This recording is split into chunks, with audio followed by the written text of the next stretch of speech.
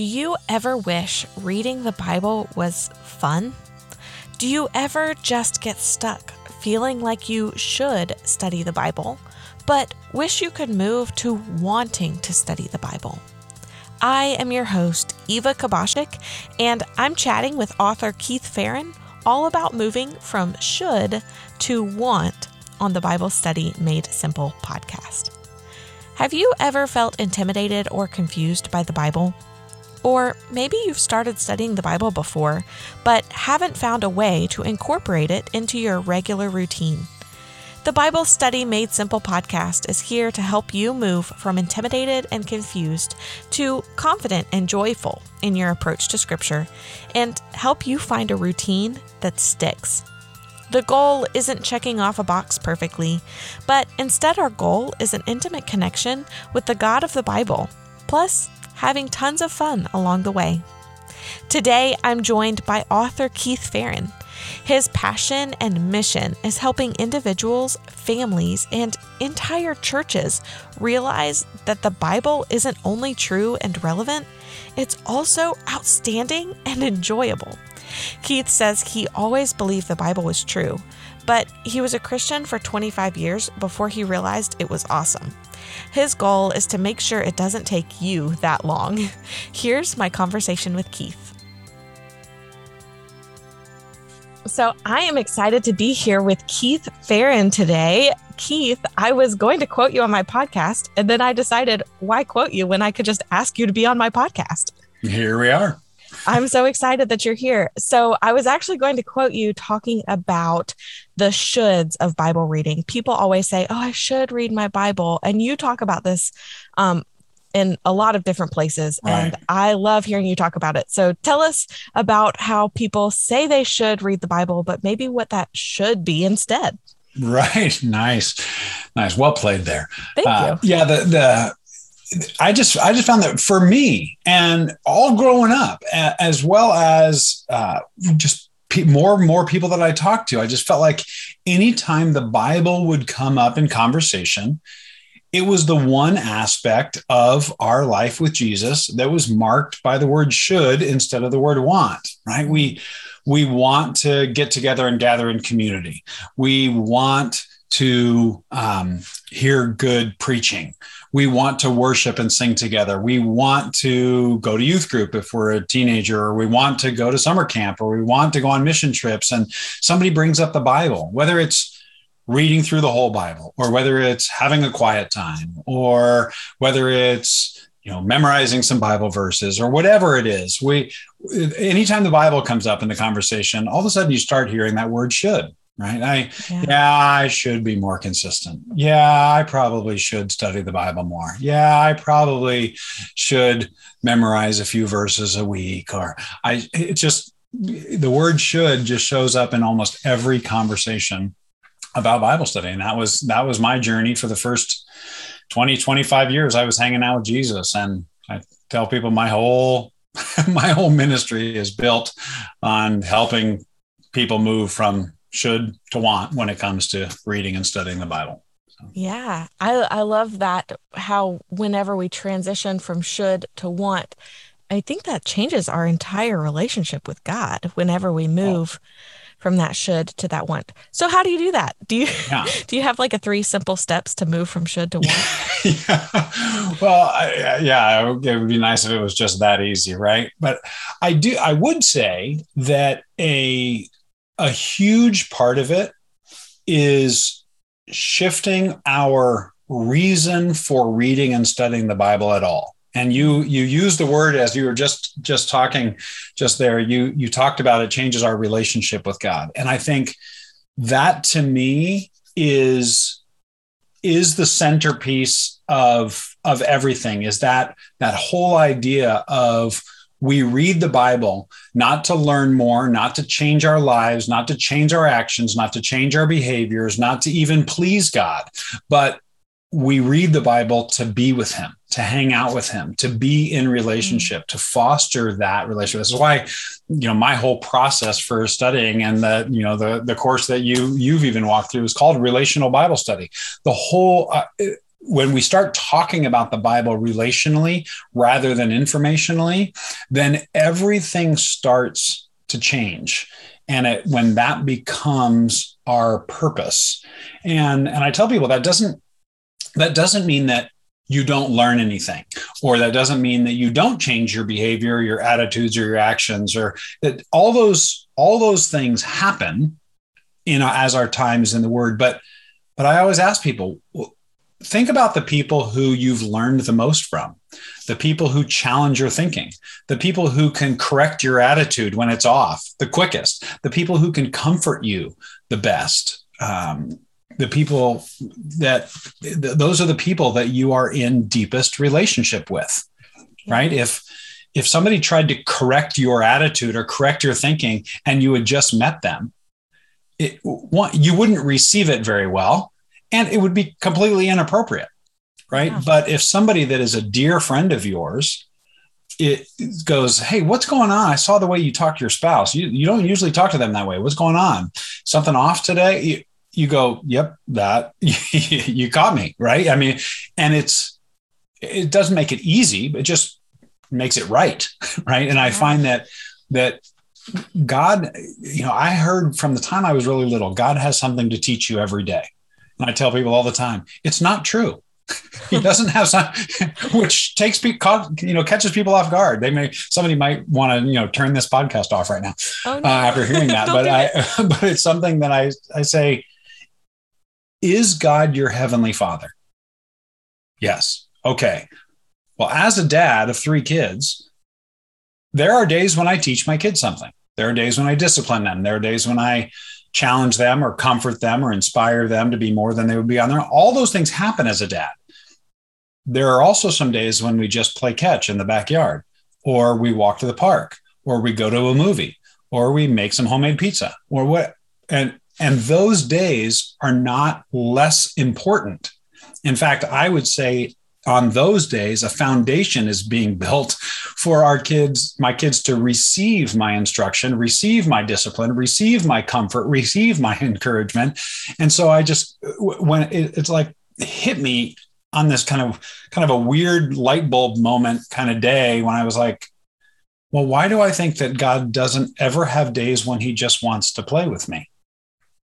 Yeah, that's good. When he just wants to hang out, when he just wants us to read the Bible and not learn anything, but just enjoy reading about how he's, worked in the lives and shown up in the lives of other imperfect people just like you and me, right? And I think that if I go 3 months, 6 months, 12 months, and I've really enjoyed the Bible, but I've never learned anything. I've never been comforted. That's a different problem. But I find that so often people go to the Bible and feel like if I haven't discovered a truth to write down or an application point to live out, that somehow I've had a quote unquote bad quiet time. So I would say that first step, if you will, or tip is to really make sure you're reading the Bible for the right reason, that you're reading the Bible relationally, not reading the Bible informationally. And that to me changed everything as far as the should to want, because I wanted to be with my Heavenly Father. I wanted to know him better, and I wanted to be in his presence. And so that changed everything. And then the second, really, I'll boil the 3 tips you asked for down to 2. I think that 1 is mindset, and really what is our approach. And the second, from a process standpoint, is making sure that we're reading and studying the Bible, in the way that God has wired our brains to learn, which is anything that whether it's technology like podcasting or all the technology that goes into that and the software, or whether it be studying the Bible, or whether it be a sport you like to play or cooking you like to do, whatever. I don't care what it is that you're passionate about. You probably learned it from the general to the specific, not from the specific to the specific to the specific. And so the analogy I frequently use is the analogy of the movie, right? To discuss or analyze the scenes of a movie that you've never watched, is a very academic, boring exercise. Yeah. But to watch a movie 5, 10 times, then discussing the scenes or one character or one plot twist is actually really enjoyable. It might be the exact same conversation, but the order that we do it in changes everything. And I think one of the huge mistakes about why the Bible remains a should for so many people is we study the Bible like we're studying the scenes of a movie we've never watched. And so we try to analyze this paragraph or this parable or this one chapter or this one verse. And so we'll say, okay, I have fought the good fight. I've finished the race. I've kept the faith. And I'm going to figure out, okay, what are those 3 items? What does it mean to fight the good fight? What does it mean to finish? And we have no idea what 2 Timothy is about. Yeah. Right. And somebody might have been listening to this and not even known that it was in 2 Timothy. Right. Because you've seen the scene.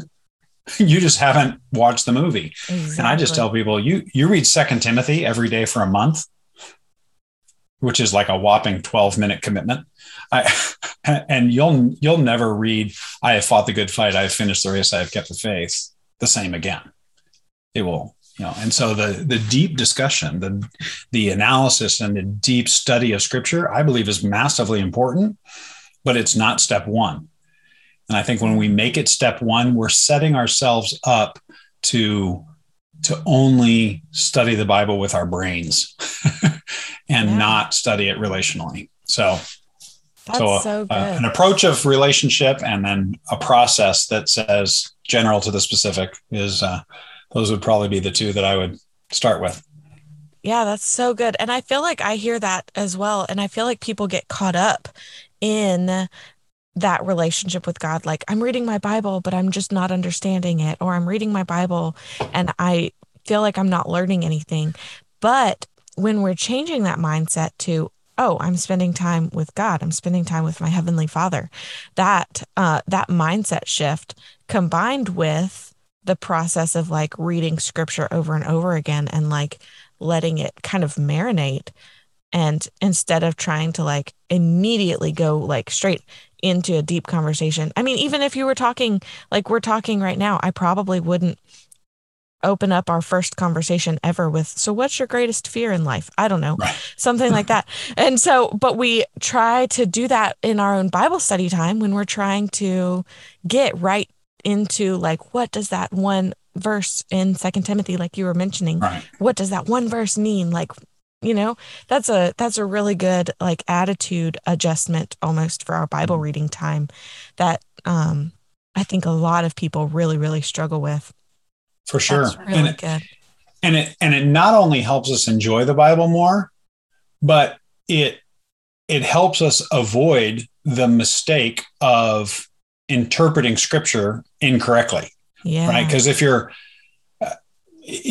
just taking one verse, then and you say, well, what does this verse mean? Or why do you think this verse is in there? And I would say, well, back up the lens and let's look at what not just the paragraph before and after, but what does the chapter before and after this say? What's the context of this particular conversation? And it frequently will change both our enjoyment of the text as well as our understanding of the text. Wait, you're telling me that we can actually enjoy reading our Bibles? Someone should write a book about that. I know. But that's so good. So good. So you also have a course that has just come out about internalizing God's word. Yeah. So do you want to tell us a little bit about what internalizing means and maybe why it's not just memorizing? Right. Yeah, it was really, and we don't have time here for the long version of the story, but it was something where I had as a kid memorized Bible verses and stuff. And then there was a 20-year period where I really did zero, what I would call memory work from Sunday school on. And I was in my mid-20s. I was a youth pastor and saw a guy perform from memory the entire Gospel of Luke. Ended up being blown away by how alive it was, how enjoyable it was, how engaging it was, how fun it was. And I ended up taking this guy to lunch the next day. He challenged me to just soak in bigger portions of scripture. So I took that summer and I read Philippians every day for a summer. and got to the end of the summer and realized I knew the whole thing, but I didn't. It wasn't just I had worked on these 2 verses, then added these 2 verses, and worked on those 4 verses, and then added 2 more, and then worked on those 6. I mean, I had just read it and soaked in it and studied it, and worked on quoting it some. And I got to the end of the summer and realized I knew the whole book, both word for word, and I understood it. I enjoyed Philippians more than I ever had. I understood it better than I ever had. And I realized that I hadn't just memorized it. Because when I think of memorization, I don't know, whenever I hear the word memorize, my brain goes back to 10th grade chemistry class, memorizing the periodic table. Right? Where I don't want to go back. There was a point in time at which I got an A on a periodic table chemistry. Listen, I guarantee you, I know like 4 of them now. And because I don't care. Yeah. And I didn't understand all of how chemistry, if I was a chemist and I was passionate about chemistry, then I would know, then I might have not just memorized it, but internalized it because I was going to use it. And so for me, internalization is really, how do we know the word, not just know the words? Mm-hmm. And so for me, memorization is an aspect of internalization that is kind of toward the end of the process, if you will, so that we can meditate on it, so that the Holy Spirit can tap into that word that is hidden in both our head and our hearts to transform us to be more like Jesus. He can tap into it whenever he wants. So I can actually think about the Bible and meditate on scripture when I'm out in the world, as opposed to just when I'm doing my Bible reading for the day. And so that whole internalization process, which was something that I thought would just be something I would do for my own growth, because I had never, unlike Bruce, the guy that I saw do Luke, I had never been in a school play. I had never, ever thought about, quote unquote, performing it. And so I learned Philippians, and then I wanted to know the life of Jesus. And so I just read the Gospel of John. Some days it was 10 minutes and some days it was an hour and some days it was 30 minutes and whatever. And I would just read it. And when I got to the end of John, I'd flip back 25, 30 pages and I'd read it again. And I just soaked in the Gospel of John for the better part of a year and got to the end of this was 94, got to late November of 94 and realized I knew the entire Gospel of John by heart. That's amazing. And it was, but it had been internalized. It was, and I tell people, the Gospel of John has 879 verses. I can't memorize 879 verses, but I can internalize 35 to 40 stories. Yeah. Right. It's a different mindset, a different approach, and ends up leading to significantly greater fruit. I actually tallied it up as I was putting this course together. And when all's said and done, I think I've internalized something like 88 chapters of the Bible and 2,500 verses or something like that. That if I ever set out to memorize that, I would have stopped at like 30. Yeah. Because your mind's in a very different place. And so after now 25 years of doing this, I finally put everything that I've learned about the why and about the how, and yes, about the review and about how to get the words in the right order. I'll kind of put the whole process together into a course that released this week called The Simplest Way to Internalize, Not Just Memorize, Any Verse, Chapter, or Whole Book of the Bible. And so it's something where it's been fun to see that release. I ran a beta group. So there have been about 70 to 100 people that have walked through it already. And people are telling me that they never thought they could memorize anything. And they got a month into the beta of it and knew the book of Philippians. And so it's just been fun to see people and see the process work for other people. And part of, anytime I release something, I try to give away significantly more than I charge for. And so this was something where for the first 2 weeks, anybody who grabs the course gets like over $500 in bonuses that I'm throwing in for fun, and books and other courses and some live training. And it's just been a really fun deal. That is so awesome. I'm going to put the link to your course in the show notes so that people can check that out. Sure. But what I love about this is your like excitement and your enjoyment. Like you can tell that you enjoy God's word. Like you Oh, don't absolutely. just like this isn't just something that you like talk about on, the weekends or something, but like this is something that you like genuinely enjoy and you genuinely pour effort and time and it's just really it's contagious to watch. Like, I don't know, I'm going to go read the book of Philippians when we get off of this or something. Like, Good. it's just Good. exciting. And so I just want to thank you so much Yeah. for sharing with us and helping us move from that should to that want to where we Mhm. actually enjoy our time in God's word. That's just amazing. Yeah. Yeah. Well, I tell people, most people would say the Bible is the good book. I'm like, yeah, it is the good book. It's also a good book. It's really good. It's Yeah, really, but our mindset absolutely. and our approach and our process changes a lot. So thank you not only for having me, but thank you for what you do. Cause I've already talked to my kids about your word and color process that you taught me. So No way. I love learning from people who are also passionate. And so I think it was definitely God's provision that and providence that I think you and I met. Thank you for joining me today on the Bible Study Made Simple podcast. Let me pray with you as you go. Father, thank you for your word that is not only good, but is also enjoyable. If our hearts aren't finding the fun in your word right now, help us to draw even closer to you so that you can reveal it to us. We want our relationship with you to be full of joy. Thank you for being our loving Heavenly Father. Amen. As you take your next steps towards God through studying the Bible, I pray that you remember our goal is connection with God over perfection in our process.